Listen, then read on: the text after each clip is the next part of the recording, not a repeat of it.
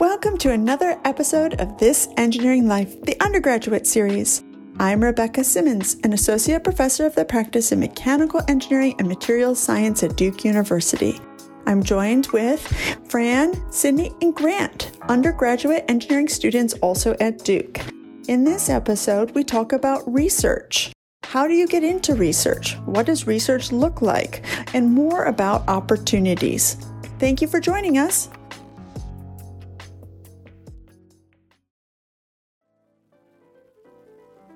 Everyone, I'm here today with Megan Richards. She's a junior studying electrical and computer engineering as well as computer science, and she's been involved in a number of different research opportunities around Duke. Thanks so much, Megan, for being here. Will you go ahead and give us a little bit of background around your research opportunities? I've kind of jumped around between a lot of different things. Mostly my work has been in health applications, sometimes in the more medical device side, sometimes more in the CS and data analysis side, but mostly in health. That's so awesome. And I know you've been involved with a research program since you came to Duke as a freshman. Will you talk a little bit about that? Yeah, so I got introduced to research through the Huang Fellows program. This is a research ethics summer program designed for freshmen and to intro people into research. So basically you get put in a lab and then you go to a bunch of seminars on ethics and science of communication. And so through that summer, I worked and I'm still working with Dr. Ramanujan. She has appointments in BME and global health. And she works primarily on low-cost imaging tech, primarily working on diagnosing cervical cancer. That's super awesome. What do you think that the biggest takeaways from that research has been? And is it something that you're going to continue throughout the rest of your time at Duke? I think that when I began this research, I came into it thinking that I kind of had to choose between being an engineer and thinking humanistically or interpersonally about problems. I think that divide is often just perpetuated in general, that you have to choose between being technical and non-technical, especially in research. But cervical cancer is a really interesting problem, ironically, because we have everything to solve it. About 40 years ago, cervical cancer was a leading cause of women's cancer deaths in the United States. And today it's not even in the top 10. And the main reason for that is because we developed a lab-based test called the Pap smear, which screens for cervical cancer. And so this has dropped the mortality rate incredibly. However, just because we have something that works doesn't mean it's always possible. And so there's a lot of barriers that women face globally as far as getting this kind of screening. If you think about it, some of those barriers can be having regular yearly access to a physician, having regular access to a lab. There's also lots of stigma and cultural norms for gynecological care in the first place, especially because screening requires you to go and see a doctor and expose yourself to the often male practitioner when you don't have any symptoms and nothing is particularly wrong. And so because those barriers exist, cervical cancer, which is almost entirely preventable, remains a top driver of female cancer mortalities globally. And so our work is focused on building technology to bridge these barriers to cancer screenings. And so the big picture goal is trying to allow women to screen themselves, even if they don't have access to a doctor or to a lab. And so the device we're working on right now is like an imaging device that can be self-inserted similarly to a tampon. And then basically a photo is taken, and then we have a diagnosis model that takes the image and tells you whether or not you have cancer, basically. And so what I really like about this kind of work is that in order to really understand this problem, in order to actually solve it, you can't just think like an engineer. You can't just think from the clinical perspective and just think about the pathology of how these cancers develop. You can't just think from the CS perspective and think about the AI model that's doing the diagnosis. You also have to think about the real world experiences of women across the globe. You have to think about what are the barriers they're facing, what kinds of healthcare systems do they have access to, and what are their very personal experiences, because those define the constraints of your engineering problem. And if you don't understand those effectively, you're going to build something that just doesn't work to solve those problems. And so I think this research project really taught me that I don't have to choose between thinking systematically, policy-wise, humanistically, and thinking technically and wanting to build things. That's super awesome. Something that comes to mind when you talk about that is just the phrase human-centered design and the idea that you can design something for a lot of different reasons, and the work that you're doing is designing it to help people. And I think that's really awesome. Do you feel like that want to both be an engineer and to be solving more human and society-centered problems is something that you're going to continue looking for in future work, in future jobs, and just in your future in general? Yeah, absolutely. I think that I'm planning on a career in research in general. And I think that there's so many different research perspectives that are necessary to solve lots of problems. But I think that I used to think about a career in research in terms of, again, being purely technical. I thought your motivations had to be, I just love my field so much that I just want to do it regardless of what's happening in the world. But I think that there's increasingly a greater space in research for alternative applications focused mentalities so that we can think of people doing research not just as people who like to read textbooks for fun, but also people who want to look at the world, decide what's important, and figure out how to solve it. And I think those mentalities are also very much fit within the frameworks of research, even though it may not be the idea that you have in your head of what research is supposed to be. That makes a ton of sense. I want to ask, kind of on the same lines as that, you're a junior now and you've had this mentality. What would you say to people who are a little bit younger, who are just coming into Duke, who are looking for research opportunities and feel the same way as you? How would they go about finding ways and places that they can actually have a similar impact? Yeah, I think that when it comes to finding particular opportunities, the first thing is to try to combat that voice in your head saying that you're not good enough or you don't have anything to contribute. Because I think that's a really big barrier that a lot of people face. That was a barrier that I faced a lot. The only reason that I got involved with research in the first place is because I got in through in a structured way. I applied to a program and they placed me. And I don't know if I would have had the courage or the belief in myself to find that opportunity for myself. So I think that the first thing is trying to recognize that insecurity and realize that's not actually valid. Anyone at Duke is very, very capable of being successful in research. And the people, as far as the researchers at Duke, value undergraduate talent highly. And so first is do that kind of mentality flip. Second, there's a lot of research opportunities at Duke that happen via structured programs. And so if you look for them, you read the emails, you just go to, there's like an undergraduate research support office, looking through the different programs that they post. There's lots of paths to take a first step and they'll help you figure out the rest of the steps. But I think one thing that I didn't think about, but now realize would have been a great thing for me to do is just to email professors straight up and say, hi, I really love your work. Can we talk about it? Do you have any opportunities with any of your grad students? Are they looking for any undergrads to join them? Because in universities that are much larger, that's not a very effective approach because there's so many people looking for one position. But one of the benefits of being at a small university that also is incredibly research focused is that the ratio of people looking for research and the people who want research is pretty equivalent, which means that if you reach out, if you're genuine, if you've read their last paper and loosely generally understand what's going on and say why you think you like it, there's a pretty good chance that professors will take your interest and bring you in. And even if you're a freshman, even if you haven't done research in the past, most professors that I've talked to and have worked with look for interest commitment much more than they look for a previous background. It's really awesome that you say that. I actually have two very close friends who use that exact method, just sending an email to a professor saying, hey, I love your research. I love what you're doing and I want to help. And both of them very easily got into those roles. Making connections with professors and with people around campus that can point you in different directions and help you find something that you might be passionate about. Once you find something you're interested in, just going for it, I think that's a good piece of advice. And at the end of the day, I think very few researchers would decline a helping hand.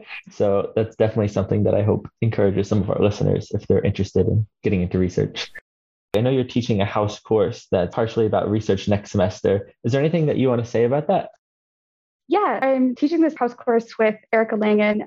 She's a junior in biology, and we've had a lot of conversations over, especially the past year, about our experiences of women in research environments, especially as we're thinking about going to grad school, finding mentorship, and placing our identities and beginning to see ourselves in those kind of spaces. I know that for many of us in undergrad, we have a lot of experiences with primarily male professors, primarily male PIs. I know, at least in my experience in engineering, that I've never had a female engineering professor. And so when it comes to potentially seeing yourself in that kind of role, it makes it a lot more difficult. And so what we're hoping to do is create a house course that focuses on this intersection of our gender experiences and our experiences in research. And so the three main components that we're hoping to get at is one, to foster really intersectional conversation about these experiences. Second, we're hoping to kind of bridge a lot of these barriers that students face that we were talking about in the beginning of, I have no idea how to get a research position in the first place, or I have no idea what's important to graduate school, or if I should do it, and kind of just having more skills workshops and passing along that system knowledge that we may not have coming into Duke. And then the third is just providing opportunities for faculty to come in, talk about their research, and let students be able to have those kind of role models, even if they haven't always had them in the classroom. That's super cool. And it's incredible that you're going ahead and taking the initiative to teach this course yourself. That's super awesome. I wish you both very good luck in that. And thanks so much for chatting with us today, Megan. Yeah, thanks. It's been great to be here. Hey, Sydney. That was a super interesting conversation with Megan. I was really impressed with how passionate she was about her research, and I thought it was cool how actually being connected and being able to solve problems that were human related was so important to her. What did you think? Yeah, I really liked what she was saying about how you have to think about being not just an engineer, but the human aspect of whatever you're working on. And I really liked how she was also taking initiative to teach her own course through this house course and be a role model for people who may not have a female professor or someone who wants to get interested in research and is not exactly sure how to. Yeah, Megan's awesome. Next up, let's go and talk to somebody else who's actually directing some medical research. Let's do it. Hey everyone, it's Sydney. I'm here with Dr. Ken Gall, who is a professor in the Department of Mechanical Engineering and Material Science at Duke University. He is also the Associate Dean for Entrepreneurship in the Pratt School of Engineering. Thank you, Dr. Gall, for speaking with us today. Dr. Gall is super involved in research. He's incredibly successful. And I would like to know if you could share with your listeners just a little bit more information about your research or how you got involved in it. So I'll tell you a little bit about how I got into doing research. I was a senior in mechanical engineering at University of Illinois, and I didn't really know what research was. I just had an idea that it might be something different than taking another technical elective, and I had had my share of courses. And so I signed up and really fell in love with it. I really like how you think through solving a problem no one solved. And I didn't necessarily love my first research problem, but I knew I liked the process. And that kind of got me on a path where I decided that I want to go to graduate school. And then while I was in graduate school, I really started enjoying the project I was on and enjoying research more. And then I decided I wanted to become a faculty member so I could continue to do that. That's incredible. I'm really glad that you were able to continue your research and go into graduate school. Could you tell us a little bit about what the research you do now is about? Sure, no problem. One thing that's really fun about you being at a university is you can switch your research field. So without giving you a long history, tell you where I started and what I do now. I started in finite element modeling of crack. I then transitioned as a PhD student to shape memory alloys. So these are materials that can recover shapes. So if you can bend them large amounts and they'll recover. And from there, I transitioned as a postdoc. I started looking at the atomic modeling of materials. And then left my postdoc and went to a university. My first university was University of Colorado. And nitinol shape memory alloys started getting used in biomedical applications. And that really changed my research direction. I decided to start looking at biomedical materials, wanted to start learning about polymers in addition to metals. And around the time I started making that switch, I moved to Georgia Tech. And then my group became really focused on just synthetic biomaterials and really understanding, one, how does the body respond to those materials? But then two, how do the materials respond to your body? And then today, when I came to Duke, there was a lot of attention around 3D printing. And I decided that I wanted to work on this area of 3D printing of both metals and polymers, and then eventually figure out how to put this into biomedical devices. And that's my research group at Duke is really now almost solely focused on 3D printed biomaterials, but we do have some projects in just biomaterials.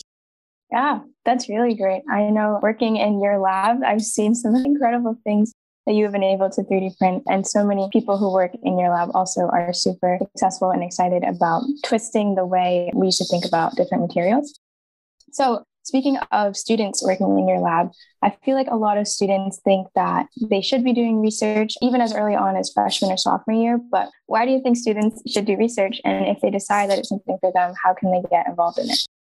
For me, it was good to do research because it was just different than courses. It was less scripted. The learning was more trying to learn something that no one else has learned. And there's something exciting about that. And being involved on the cutting edge of science and technology is something that's always appealed to me. So I think that's the reason you should get involved in research. If you really desire to both discover new things and be involved in the cutting edge, that's the core reason.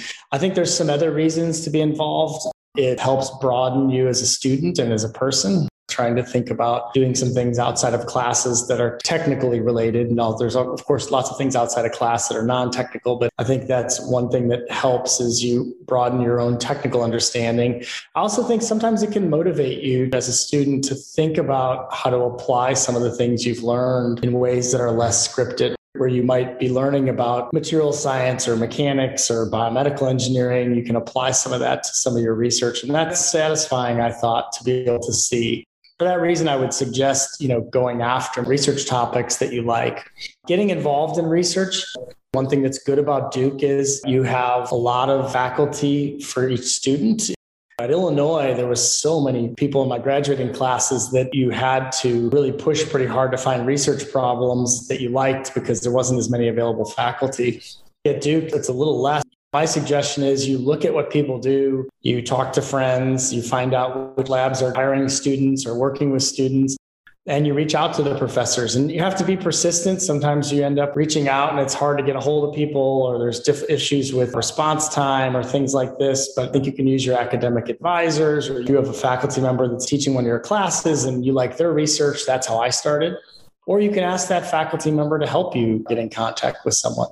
Yeah, I agree. I mean, that's how Dr. Simmons helped me. In EGR 101, I did my first 3D print ever in my life. And I was like, this is the coolest thing in the entire world. And she just casually mentioned, oh, I know a professor who does a lot in 3D printing, and then connected me with you. And here I am, a year later, doing stuff in your lab. So to me, that's really cool to see how just simply saying one sentence, 3D printing is cool, even when I had zero experience before college in it. Now you can apply it, like you said, to more of the topics that you're learning in class, but you might not be able to actually do until much later on in college.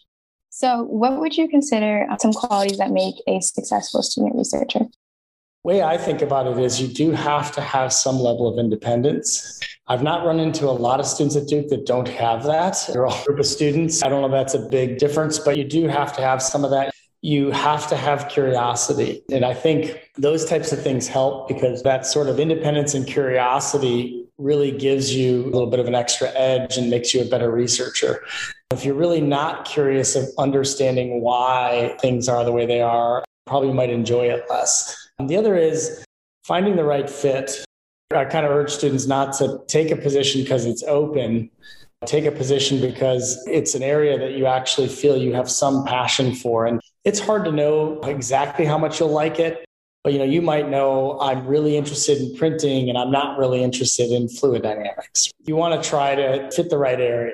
And I think find faculty that are doing it. We have a diverse enough department and multiple departments to do that. And you can also cut across majors. Because you're a mechanical engineer or biomedical engineer doesn't mean you can't do something in electrical engineering. Yeah, that makes sense a lot. I really think it's important to get diverse perspectives on some kind of research, because if everyone's thinking the same way, you might not get as far as you would like to go within the research. That's all the questions I have for you. Do you have anything else you want to share? One thing I would say is I've had a lot of undergraduate researchers in my lab for the last 20 years. I've really enjoyed having undergraduates in the lab. I will mention that one thing I've noticed is it's the ultimate you get out what you put in type of situation. Mm-hmm. If you go into undergraduate research and your whole objective is to be able to list that you did undergraduate research on your resume, you'll be successful at that. I always think back to a student that was a great researcher in my lab, and they went and interviewed for a job, and they came back and they're like, I can't believe it. The interviewer asked me all kinds of questions about my research. And I was like, I don't know, you should be that surprised with that, but it was a good thing that they knew that they actually cared about what they were doing and came in and put a lot in, because I think that mattered. And students did get that job, not solely because they were a researcher, but because they learned from the process and they put a lot in and got a lot out. Yeah, absolutely. I'm glad that it worked out because you can hear the passion in someone's voice if they really enjoy what they're doing. And like you said, aren't just doing it for a resume checkbox. Thank you, Dr. Gall, so much for your time today. We really enjoyed speaking with you. Appreciate your advice. All right, Sydney, thank you very much. It was so great talking to Dr. Ken Gall. He has done some incredible research, and I feel like he's really humble when he talks about what he does. Yeah, he is so humble. My man literally started 2 medical device startup companies with the research he's done and has just been doing a ton of cool work on campus. Yeah, totally. Do you want to talk to someone else who's also doing some incredible research and can really give us a good perspective on how to get involved in it? Yep. Up next, we have George Rateb. Hey, everybody. My name is Fran Romano, and I am here with George Rateb. George is a junior studying ECE, math, and econ. Some would say the trifecta. He is a close friend of mine. And some people don't know this about George, but he has some of the funniest TikToks I've seen on the internet. So with that, I want to give George a warm welcome. Welcome to the show, George. Thank you, Fran. You're too kind. With that, I'm sure people are curious about you being a triple major. So what does your schedule look like this semester? This semester, honestly, it probably wouldn't seem like I'm triple majoring. I've got 2 ECE courses, one of them a core ECE course, ECE 230, and one of them ECE 382. I'm doing that because I want my senior design to be in robotics, and that's one of the prereqs for that. In addition to that, I'm taking Math 545. That's stochastic calculus that goes into the math major, and after that, I'll have one more class for that. And then finally, I'm in musical composition this semester, which is one I'm kind of just taking for fun to get away from all this STEM. Nice. Yeah, you must have a lot of extra time on your hands. Oh, you have no idea. With that extra time, I know you're involved in some research. Can you tell me a little bit about that? Yeah, sure. Right now I'm doing math modeling research, so it's within the math department, but there has been a lot of applications I've seen from engineering within it. But the general research project is about COVID and analyzing COVID and building mathematical models to look at the spread of it. And in addition, take it within a different light. You could talk about like the different majors I'm doing interplaying. We're trying to take a game theoretical approach to seeing people's decisions to socially distance and how that affects the spread of the pandemic. So that kind of combines all three. But then also we're trying to analyze policy at the same time and see how different states implementing different policies has slowed or stopped the spread. That's really interesting and obviously extremely relevant. Is there an end goal for this research? Will it get pushed to policymakers, or kind of what's the idea with it? I mean, to be honest with you, I have no idea how one would push research to policymakers. I also have no idea if policymakers would ever listen. But that being said, I think the end goal is publishing. And so there's a lot of previous papers on virus spread and game theory, but we have found a lack of that within COVID, probably because it is pretty new. And so we're hoping to add that to the field if possible. Do you mind doing a quick, brief explanation on what game theory is?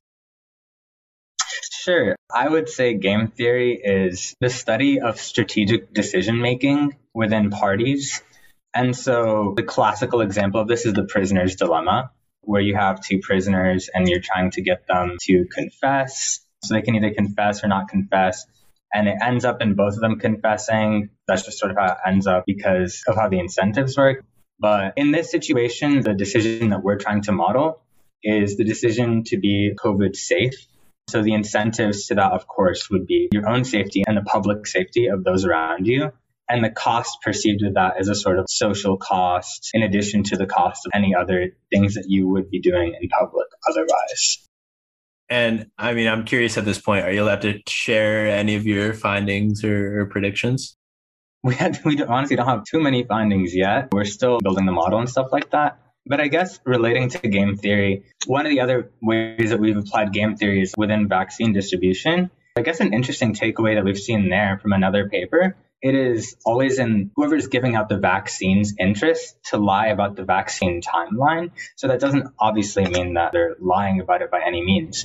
But to say that the vaccine is coming in a shorter time frame than it is would incentivize everybody to be safer until it comes out, which of course then reduces the total number of deaths and infections. So how did you get involved in this lab? So it's not even really a lab. It's kind of like an independent study.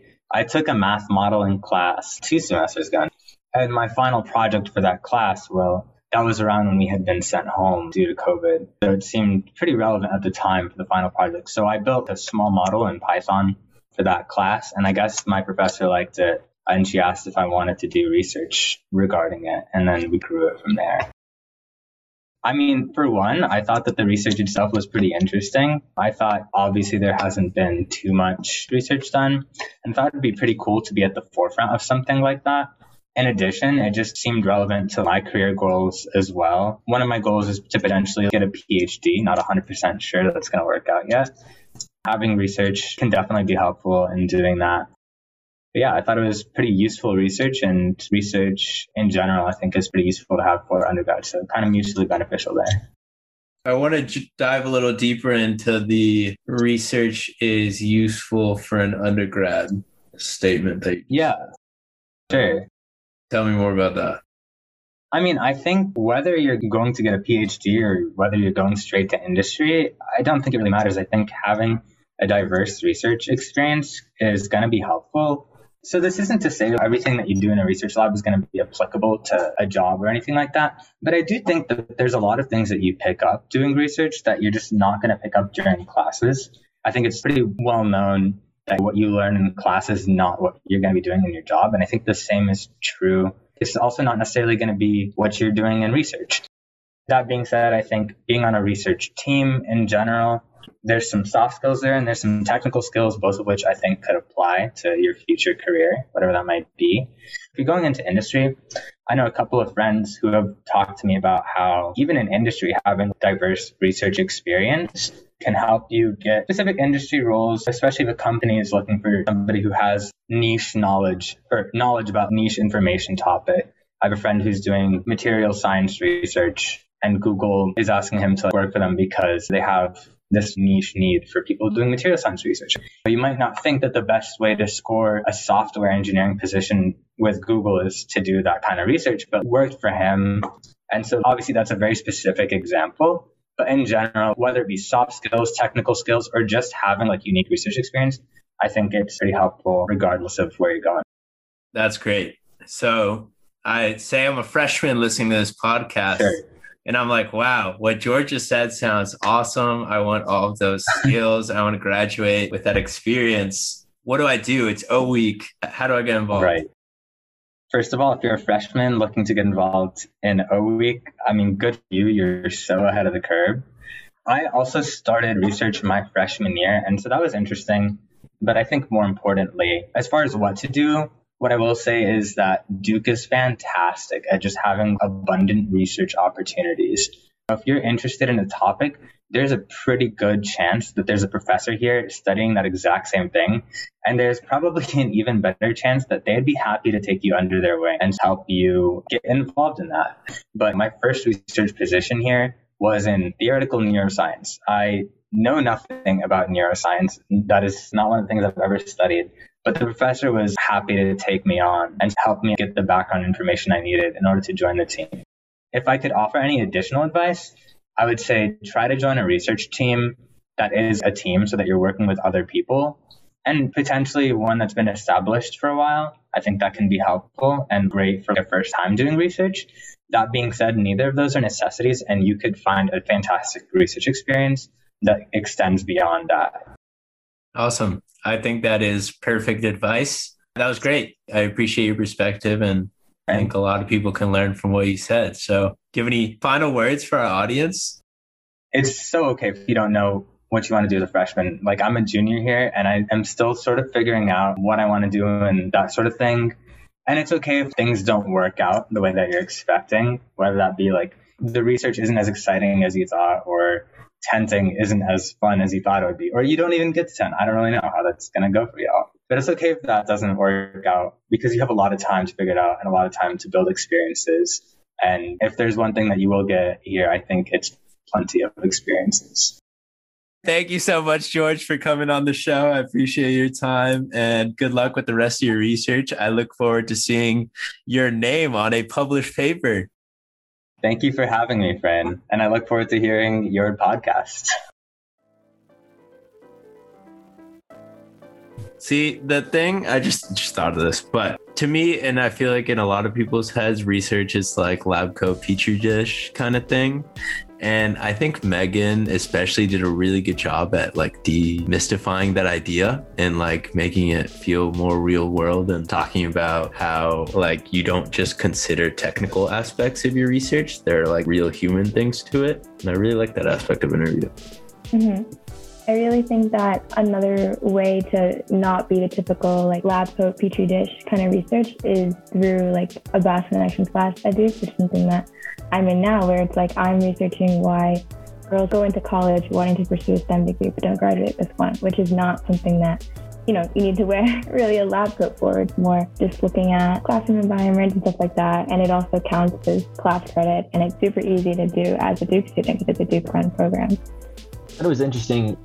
Everybody we interviewed talked about how many opportunities there are to research around campus and also the variety of them. One thing I thought was really interesting, I think that Dr. Gall was the one who mentioned it, but the importance of finding something that you're interested in and passionate about, and not just diving into someone's research lab because that's like the opportunity that presented it to you, but actually trying to pick something that you're interested in. For me personally, when I'm passionate about something, I feel and find that I'm a lot more successful with it. And for something like research that's very independent and creative, I think having that passion is really cool. I also wanted to mention that a lot of people state that it's really easy to get research just by emailing people. And I do have friends that have struggled to get research. So if you're in that situation, don't worry, just keep at it. It will come around eventually, but sometimes it can be a little bit more of a struggle than you might anticipate. Yeah, the other thing that didn't come up, but I think is also really useful in terms of research and doing things on your own that you care about, like you said, Grant, are independent studies. And like literally just having an idea or like being like, I want to build this or I want to investigate this. And tons of professors are willing to support you throughout this process. And yeah, I'm a big independent study guy. I have a couple of independent studies now. Dr. Simmons is my advisor for one. And it's great having that faculty to like push you in the right direction, but you also have like total freedom of researching like things you want to research. Like I'm building a drone because I want to do it for fun. And it's like a research thing. Mm-hmm. And I think it also can relate to what you want to do like in everyday life. Like I know you love to do drone photography. So that is like a super fun fact about Fran. He is an incredible photographer. You should check out his Instagram, shameless plug. I forget the name of your Instagram. Yeah, shout out to @_from_above for some quality drone photography content. Yes, check it out. And, you know, I like how this independent study, you know, you're building a drone, which is related to what you like to do as an everyday activity. And like you can hear, like when people talk about something that they love, there's this excitement and passion in their voice that not only gives them something to look forward to, but also can be really good to talk about in like maybe a job interview, because you can describe it a lot better if you actually are interested in what you're doing, not just doing it for the resume checkbox. Totally agree, Sydney. I can count on one hand the number of people who have hated their research experiences, and so just go for it.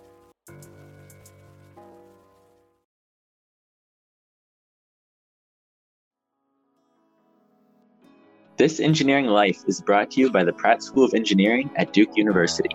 A special thanks to all of our interviewees for sharing their experiences. Our senior producer is Dr. Rebecca Simmons. Our editor is Pia Juarez. Our theme music is from Silverman Sound, Audionautics, and Kevin McLeod. Be sure to check back in 2 weeks when we chat with the Duke community about healthy eating. You can find this episode and more resources online at thisengineeringlife.com. I'm Fran. I'm Sydney.